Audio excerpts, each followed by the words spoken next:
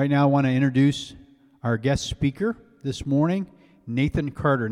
Pastor Nathan Carter is pastor of Emmanuel Baptist Church over on Roosevelt. We've known him for a long time. He's also our IBSA zone consultant.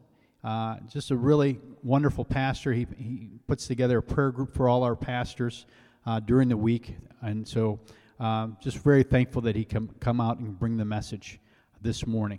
So let's welcome up Pastor Nathan Carter. Today's scripture reading comes from the book of Philippians, chapter 1, starting in the middle of verse 18 and going to verse 30. Let me read that for you. I encourage you to have a Bible open on your lap and follow along with me. The word of the Lord. Yes, and I will continue to rejoice, for I know that through your prayers and God's provision of the Spirit of Jesus Christ, what has happened to me will turn out for my deliverance. I eagerly expect and hope that I will in no way be ashamed, but will have sufficient courage so that now, as always, Christ will be exalted in my body, whether by life or by death. For to me, to live is Christ, and to die is gain. If I am to go on living in the body, this will mean fruitful labor for me.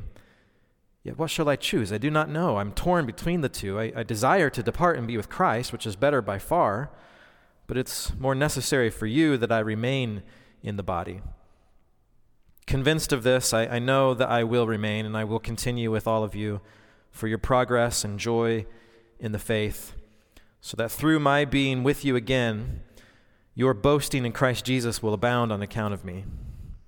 Whatever happens, conduct yourselves in a manner worthy of the gospel of Christ.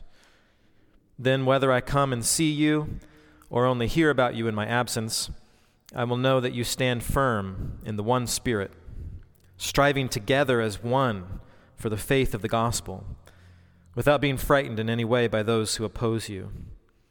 This is a sign to them that they will be destroyed, but that you will be saved, and that by God. For it has been granted to you on behalf of Christ, not only to believe in him, but also to suffer for him, since you are going through the same struggle you saw I had, and now hear that I still have. I want to bring greetings from the Illinois Baptist State Association, where we were already praying for you as a key, historic, strategic church here in the city, going through a pastoral transition, right? And then add on top of that this new lingering COVID crisis on top of everything else. Crazy times. But I get to pray every Wednesday together with Pastor Mark, and I can tell that he loves you guys and cares deeply for everyone, cares for the church, and he's doing I know a great job of providing leadership in these unusual times. And I was thrilled when he asked me if I'd be willing to come and record a message for you guys. I was very happy to do that, and what a perfect book to be going through right now, right? The book of Philippians. Perfect book, excellent choice for these times. As you probably already started to see and probably been told, and it's been pointed out to you, the book of Philippians is a book about joy. It's a book about rejoicing.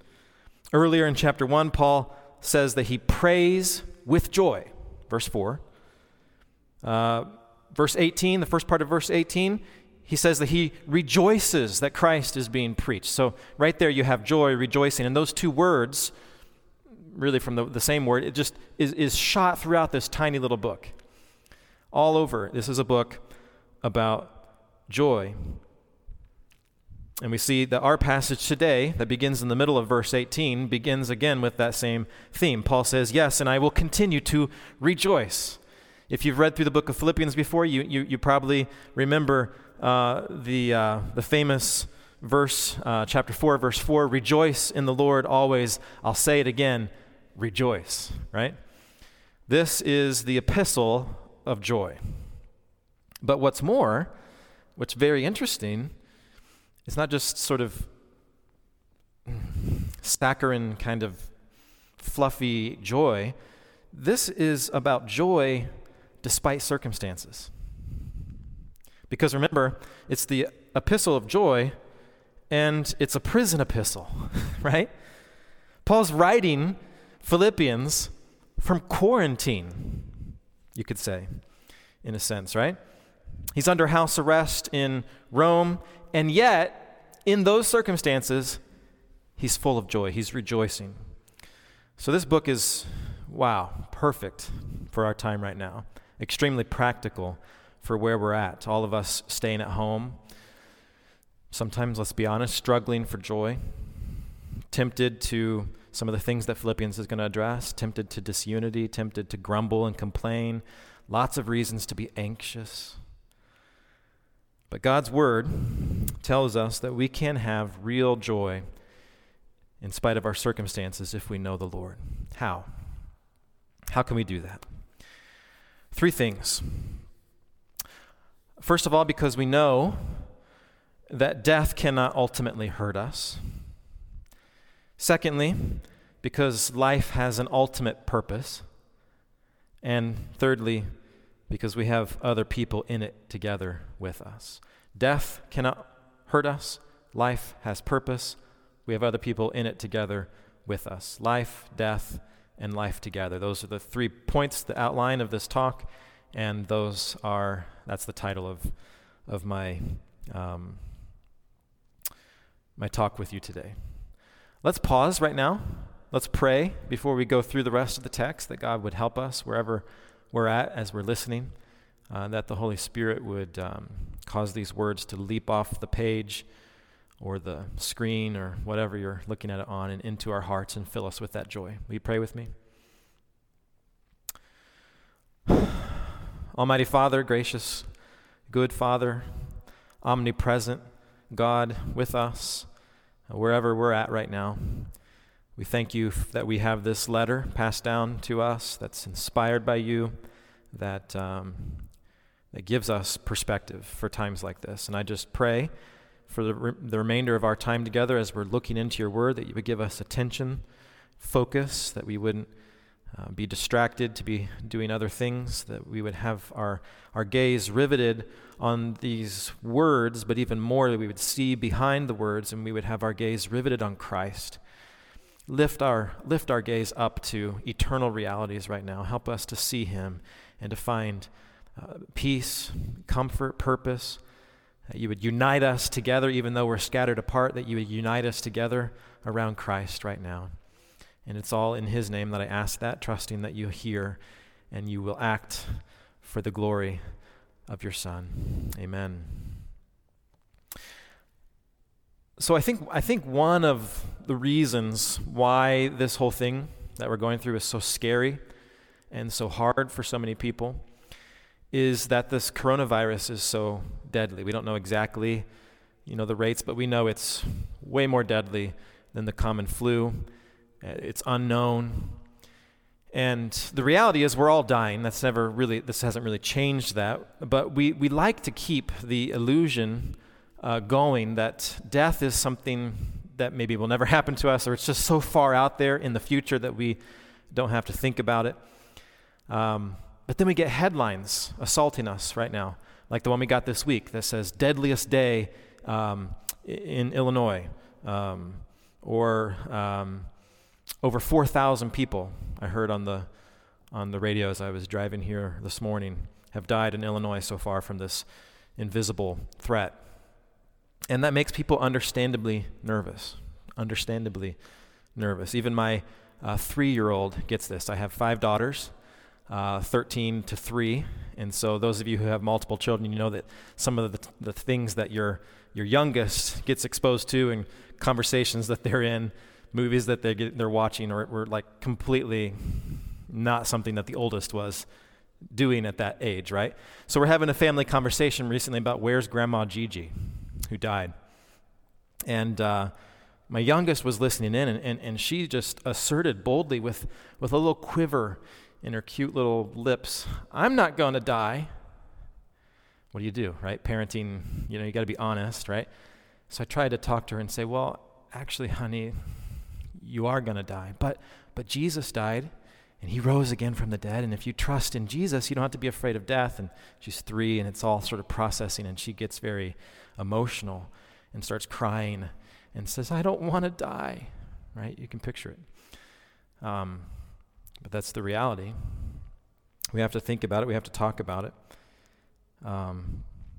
But it shows us that we all know that death is bad, right? It's not something that we want. It's not the way things were supposed to be. And that's why it's so hard for us. Nobody's trying to get COVID-19, right? And the Apostle Paul, he wasn't trying to get arrested. He certainly didn't want to be killed. So don't misunderstand any of this. That's weird. That's masochism. That's not what we're talking about. From verse 19, you can see that Paul was hopeful that things would turn out for his deliverance. He's, like somebody who gets cancer and asks people to pray for their healing. That's normal. That's right. Takes chemo in anticipation of getting better. That's what we do. But avoiding death was not the highest priority for the Apostle Paul. He wasn't afraid to die. And that's what's different here. In fact, he looked forward to what lay ahead, beyond death, when it was God's time for him to die. And that's one of the greatest benefits of being a Christian, isn't it? We have to remember, because we can get sucked in to the fear. But Christianity tells us we do not have to be afraid of death. The book of Hebrews tells us that Jesus came to free those who all their lives have been held captive in the slavery by their fear of death. And Paul's life and Paul's death illustrates this beautifully. Let's just think about Paul's life, right? How does he end up here in Rome, in jail? He went to Jerusalem, bearing a gift from the Gentile churches to the beleaguered believers at the mother church. And he presses on. He goes there to do this expression of the gospel. Even though legit prophets were telling him, you're going to get captured. This is not going to go well. But then in chapter 20 of Acts, we see Paul saying, I consider my life worth nothing to me. My only aim is to finish the race and complete the task that the Lord Jesus has given me, the task of testifying to the good news of God's grace. He wasn't afraid of death. And sure enough, you know the story. When he arrives in Jerusalem, he gets framed, he gets seized, he gets nearly beaten to death. That happens to him on many occasions. He's left in a holding cell to rot, basically, for long periods of time, kind of yanked around by different people. Then eventually he's chained, and he's shipped off to Rome. Along the way to Rome, he suffers a shipwreck, almost dies on this crazy sea voyage. And then when they arrive at an island, what happens? He gets bitten by a snake.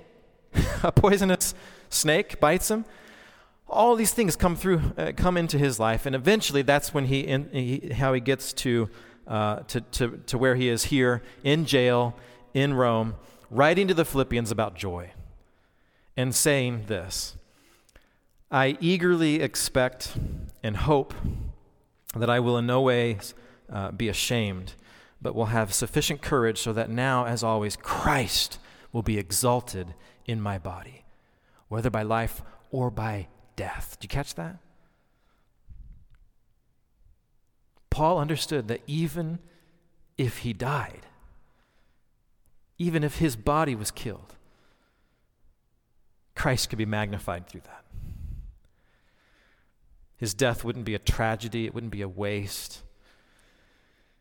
Now, we know that Paul was actually released. He was released from jail this time, and he went on to do more fruitful ministry. But we also know that he was imprisoned again, and tradition has it, we don't know for sure, but tradition has it that he was beheaded under the Emperor Nero. But we read in 2 Timothy, just before his death, he writes this. He says, the time for my departure is near. I have fought the good fight. I have finished the race. I've kept the faith. And now there is in store for me the crown of righteousness, I love the Apostle Paul's life, right? What amazing faith. I've heard it said, this isn't my phrase, but I think this is a great way to put it, that you are immortal until it's your time to die. Think about that. I mean, that Paul's life illustrates that, right? You are invincible right up until the God-ordained moment of your death. Doesn't that give you joy if you think about that? Doesn't that take away so much of the fear and just fill you with a boldness and a joy? You're immortal until God decides it's your time to go. And then, when it's your appointed time and your race is over, you can have courage and still exalt Christ in your dying by dying with faith that there's more, that this isn't the end. So here we are right now, we're being asked to stay home to save lives. And so generally that's what we should be doing. But I can conceive, I mean you can too, that there may come a time when that order is lifted, but the virus is still out there without a guaranteed foolproof way to stay safe. By the way, there never was a 100% safe way to do anything, right? But here we are. The virus is still out there, and the order's lifted, and there's not certainty. What do believers do? Are we then supposed to just be reckless and start crowding into bars? No. But I hope that we will have opportunity to risk our lives serving others, kind of like the medical workers are already doing nowadays.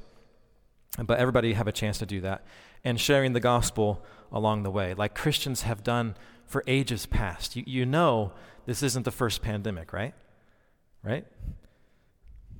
In the 3rd century, there was a pandemic that struck, and masses of people were just left to die in the streets.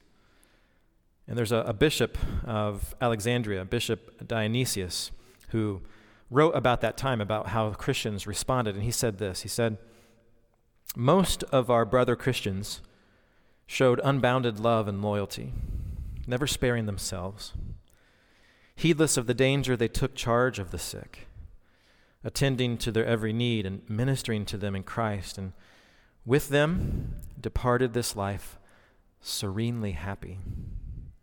For they were infected by others with the disease, drawing on themselves the sickness of their neighbors, and cheerfully accepting their pains."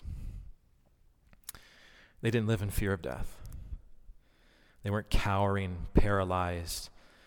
They took risks for the gospel, and many of them died. But in this display of sacrificial love, that can only really, in a sustained way, come from someone who has experienced it in the cross, right?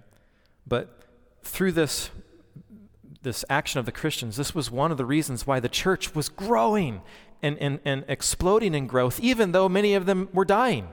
Think about that. Because the world was looking in with intrigue. A world that's so deathly afraid of death and the unknown, to see people who know what's beyond death and to face it with faith was quite appealing. And did you hear how Dionysius described their death? He said they died serenely happy. That sounds very similar to what Paul says in verse 21. Paul says, "For me, to live is Christ, to die is gain." The Christian is in the supreme win-win scenario, right? This is win-win if there ever was one, right? Paul knew that even death could not ultimately hurt him. He knew that if he was martyred or if he died of pneumonia, it was going to be a gain for him. It was going to be a net positive for him. How can he say that? The answer is found in verse 23. Look down to verse 23. To die, for those who are believers, is to depart and be with Christ, which is better by far than anything else. You see, Disease, death, that's a result of sin. It's an awful thing. It's an intruder into God's good world. It's not the way things were supposed to be. But God, in his grace and his mercy, and in the person of his Son, taking on flesh in Jesus Christ, God has come into this fallen world, and he's borne our diseases, and he's taken upon himself our sins. That's what the sign right above this beautiful building says, right? Remember that? He dies, and then he comes back to life, and he promised the repentant thief on the cross next to him that he would be with him in paradise that very day. And that same promise is true for all who die in Christ today. At the moment of your death, you'll be with him in paradise. But more than that, Jesus promised that he will come back again someday to, as we're going to see later in Philippians, transform our lowly bodies so that we'll be like his glorious resurrected body. That's our ultimate hope. And so Paul had put his faith in Christ, in Jesus, who had died and rose again. And so he knew that death wasn't a punishment for him. All the punishment was gone, taken on the cross. Death wasn't a punishment, it was a gateway to paradise. He was convinced that if his body died, his soul would be kept safe in some kind of intermediate state with a conscious awareness and enjoyment of the Lord until that day when Christ would come back and reunite his soul and his body together to live forever with the Lord in an unimaginably glorious place, a new creation. Death wasn't the end. Death was the end of struggling. Yes, death was the end of sinning. Yes, death was the end of suffering. Yes, but it wasn't the end of him. It ushered him into rest. It brought him home with the Lord. So death was gain, not loss. And let's just be honest. I'm talking to you right now. Do you have that confidence? Do you have that confidence? Do you long for heaven, such that earth has nothing you desire in comparison? That'll bring you joy. Do you know Jesus as your Savior, your treasure? Do you understand that death cannot ultimately hurt you? In fact, it's ultimately good for you. John Owen, the great English Puritan who wrote about communion with God in such vivid, powerful ways, even when he was alive. He spoke of this when he died in 1683 with a fever and difficulty breathing. But he was able to mouth these last words. He said, "The long wished for day is come at last, in which I shall see the glory in another manner than I have ever done or was capable of doing in this world." That's what Paul's saying here. Can you also say that to die is gain? Are you ready to die? Whatever you might lose in death is infinitely made up for in what you gain by being with Christ in a more immediate way. Can you say that? You have to get that figured out right now. And that's the first point. And that's the most important point. Are you ready to die? And if you are, you have a great foundation for joy, no matter what comes to you. So first point, we can have joy despite our circumstances once we know that death cannot ultimately hurt us. But then, secondly, we can have joy even in hard times if our life here has ultimate purpose. So for many people in our culture right now, life is losing purpose. There's a lot of hopelessness, deep sadness and depression spreading along with the virus. Because for them, what was life about? Life was about sports, or life was about travel, or eating out, or money. And all those things are either absent or crumbling around us right now. We want this lockdown to end so things can go back to normal, so that we can go on with life.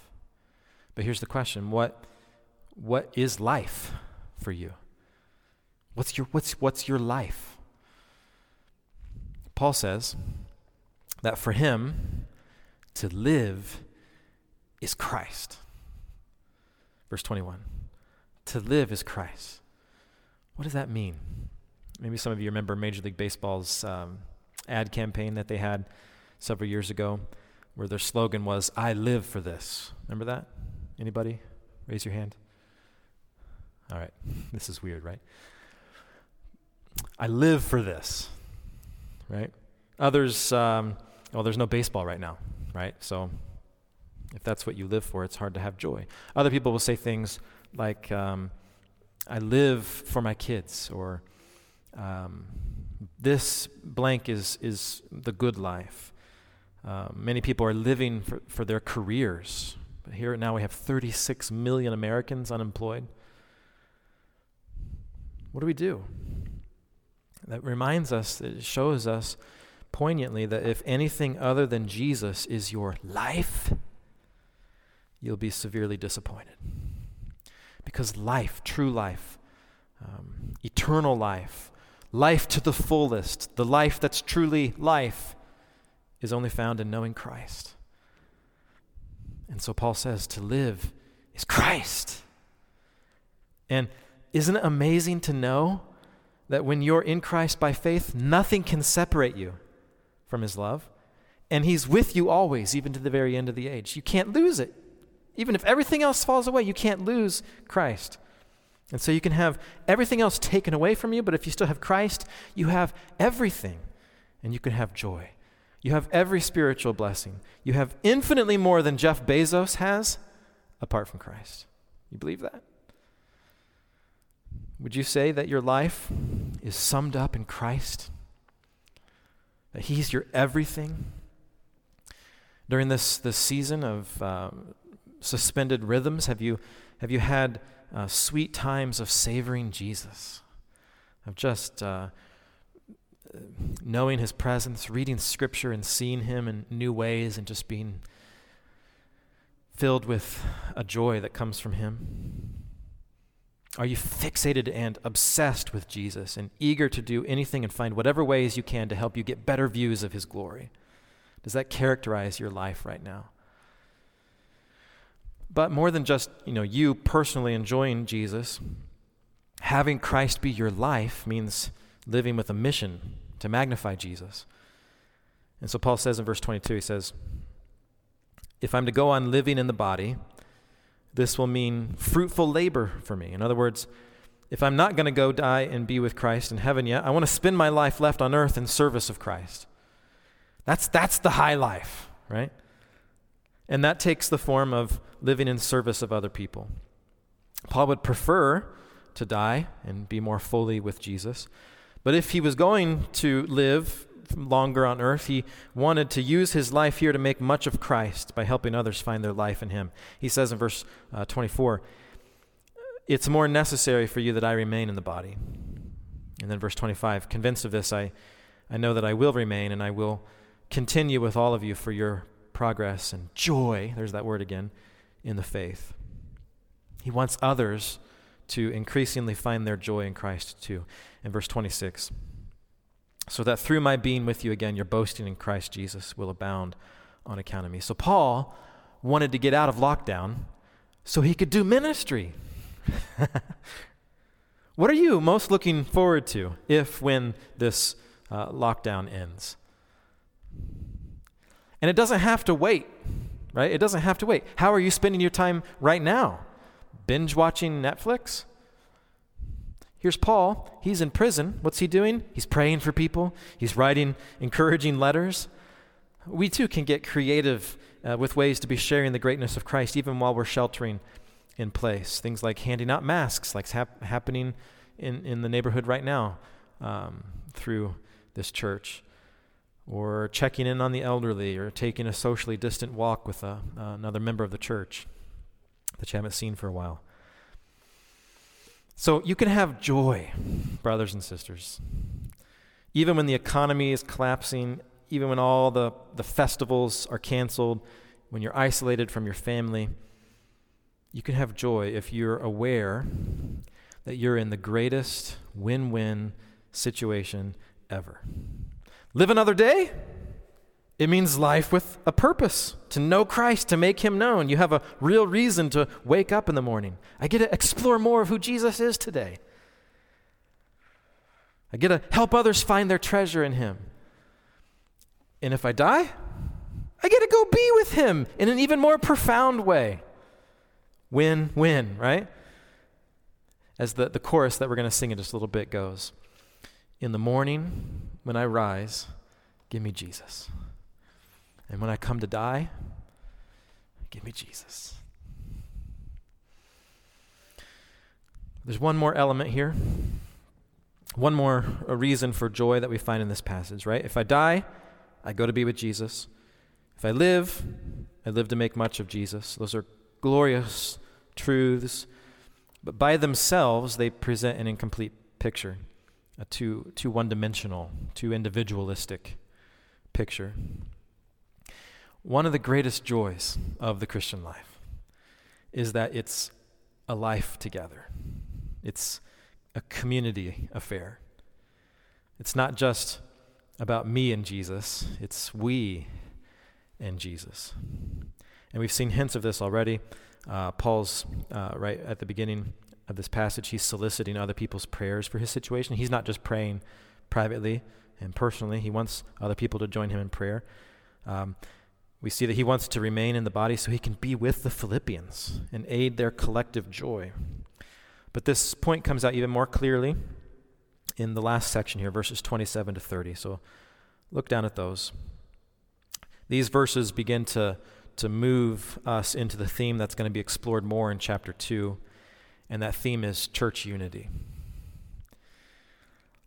There you're going to see Paul asking them to make his joy complete. Think about that. Make my joy complete by being like-minded, being on the same page, being kind of all marching to the same drummer. The fellowship of believers is one of those things that has great potential for bringing joy. And I'll just be honest with you, as a pastor a church, Emmanuel Baptist Church, and I'll tell you that one of the things that's hardest in this, that concerns me most, especially at this time, is that the church will just sort of drift apart during this season of isolation. And that concerned Paul too. He says in verse 27, whatever happens, whether I live and come to you, or whether I don't, or whether I die and be with the Lord, whatever happens, I want to know that you're conducting yourselves in a manner worthy of the gospel of Christ. Now, the Greek here has a connotation that gets lost in translation. You just got to understand some historical background. Philippi was a distinctly Roman city, so Roman sort of patriotism was very prevalent there, and Paul plays on that in this book. You're going to see it later in chapter 3, verse 20, where he says, but our citizenship is in heaven, right? Here, the word that he uses is something like act like good citizens. Conduct yourself in a manner worthy is act like good citizens that represent where you really belong, which is the kingdom of heaven. It's kind of this idea like the American Olympic athlete, remember the Olympics, right? Who wears the USA logo everywhere in a foreign country, and to conduct themselves in a way that doesn't bring reproach on their country of origin, but represents them well. So here Paul's saying something like that. He wants believers to behave in a way worthy of the gospel, whether he gets to come to them or only hears about how they're doing in his absence. But what is it that he wants to hear? Stick with me here. What does it mean for Christians to conduct themselves in a manner worthy of the gospel of Christ? And I think that our mind goes to, and we think of this in terms of personal morality or personal devotional life, right? As if Paul was saying something like, Warden, I want to hear that you've not been drinking. Or Lydia, you better be reading your Bible every morning. Or Euodia, I hope that you're saying your prayers every night. Or Syntyche, I hope you've stopped swearing. And those are all good things. Those are part of the Christian life. But that's not what Paul primarily has in mind here, is it? Look at it. Look at the text. What is he thinking it means to bear the name of Christ well? What is it that he wants for the believers in the church in Philippi? What's the crucial thing that if Christians don't do, then they won't be showing the powerful effects of the gospel? It's this. He wants to know that they stand firm in the one Spirit. He wants to know that they're remaining unified together, not fighting, not fracturing, or not just sort of falling apart into their own personal pursuits, even if each individual is still trying to live for Jesus on their own. Why? Because you can't live for Jesus on your own. It doesn't work that way. When Jesus calls you to come and follow him, think about it. He comes, he says, come follow me. And if you're going to come follow Jesus, you're going to get right up close to Jesus and try to stay on his heels. There's going to be other people all around you, right? You're going to find that there's other people there. And you may trip over them at times, but you can't tell them to get away. And you can't get away from them if you really want to be close to Jesus. And so Jesus wants us to learn to walk together behind him in lockstep. You just simply cannot be a Christian apart from the community called the church. And if you try to have joy in Jesus, in life and in death, on your own, in isolation, it doesn't work. You can't have joy in Jesus apart from the messy life of fellowship in the local church. And Paul's clear on this. And it's my heart for my church right now. And I'm sure it's Pastor Mark's and the elders' heart for you guys, for Uptown Baptist Church. Because we can't see you right now. But we desperately want to know that you're sticking together. That you're not just kind of slinking into and getting used to being hermits. That you're not just thinking only for yourself and your safety and what's this mean for you and thinking about, jetting out because why stay in the city? We want to know that your hearts are knit together with the other members of this church and that you're radically committed to each other and that you're standing as one, with one heart, with one goal, one shared purpose. We ache. I feel it in Paul. I feel it in myself. We ache to see that the church doesn't just fall apart as this stay-at-home order carries on. And so when someday, who knows when that'll be, when we can meet again, it's just a tattered sort of fragment that's left. And so many people just kind of went their own way and did their own thing, and people just drifted from the Lord and from each other. So I'm going to say this for you guys. Maybe a guest speaker can say it more bluntly, right? But keep up your relationships. Keep your commitments. Keep the church in your heart at all times. Even though it's really hard right now, even though it's easier to just kind of be a recluse in your own cave, keep the other members of the church at the top of your mind, not out of sight, out of mind. Pray for them. Talk to them. We still have phones, praise God. Zoom, praise God. Participate in every single thing that you can possibly participate in that the church is doing, even if you have Zoom fatigue. Just to show your face, to be there, to be kind of keeping, to be part of this thing. Don't let yourself kind of fall off. And stay on mission. Don't hear me saying that we just got to huddle together and sort of stay focused internally. If we do that won't be able to sustain, and it won't work, and it will become insular and messy or ugly if we just focus on each other. I've said this many times, that Christian community is more of a side hug than a front hug. That Christian community is more of like joining up in kind of side by side and moving out together on a mission. Look at the next clarifying phrase here. Paul says, striving together as one for the faith of the gospel. Kind of side by side, striving together as one for the faith of the gospel. The way to stay unified is to have a common cause, a common adventure that we lock arms and move out together to accomplish. And ultimately, what is that? It's ultimately to seeing Jesus at the finish line of life and being together with him in the new world.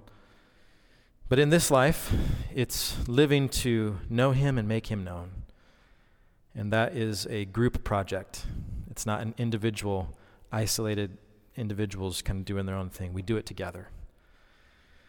God's given churches a collective mission to spread the gospel, especially in your location. So you guys have an exciting assignment to do that right here in Uptown.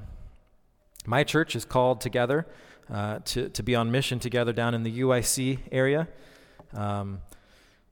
But a church shouldn't just be this aggregation of individuals each kind of doing their own thing, but it should be a body with like one heartbeat coming together like the Power Rangers or the Transformers or,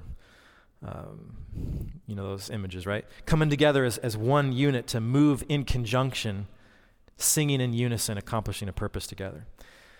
That's why team sports bring so much joy, right? Let me just kind of go through the rest of this quickly. Without being frightened in any way by those who oppose you, there's going to be opposition. There will be dangers, inevitably viruses, gangs, sophisticated city dwellers that don't like the real Jesus. But together we can keep going. On our own, we're toast. In fact, being part of a people that are opposed and have pressure and opposition is ironically an encouragement. It shows you that you're headed the right direction. Paul reminds them that those who oppose the cause of Christ will be destroyed one day. They will be saved.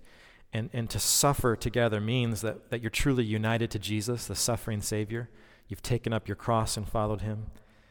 His sufferings flow over into our lives. Paul says, for it's been granted to you not, on behalf of Christ not only to believe in him, but also to suffer for him. Since you're going through the same struggle you saw I had and now hear that I still have. Isn't there something comforting when you're going through a hard time to know that you're not alone? That's the sentiment behind the hashtag, right? We're in this together. You see that everywhere. That should be even more so true for the church, right? We're in this together. We bear each other's burdens. We got each other's backs. We have all things in common. We're spurring one another on. We're sticking it out together for a grander, more glorious cause than anything else. So brothers and sisters at Uptown, I pray that this passage, thanks for the opportunity to bring it and unpack it with you, but I pray that it's been convicting, but also encouraging for you during this strange time that we're in. I pray that you will experience more joy.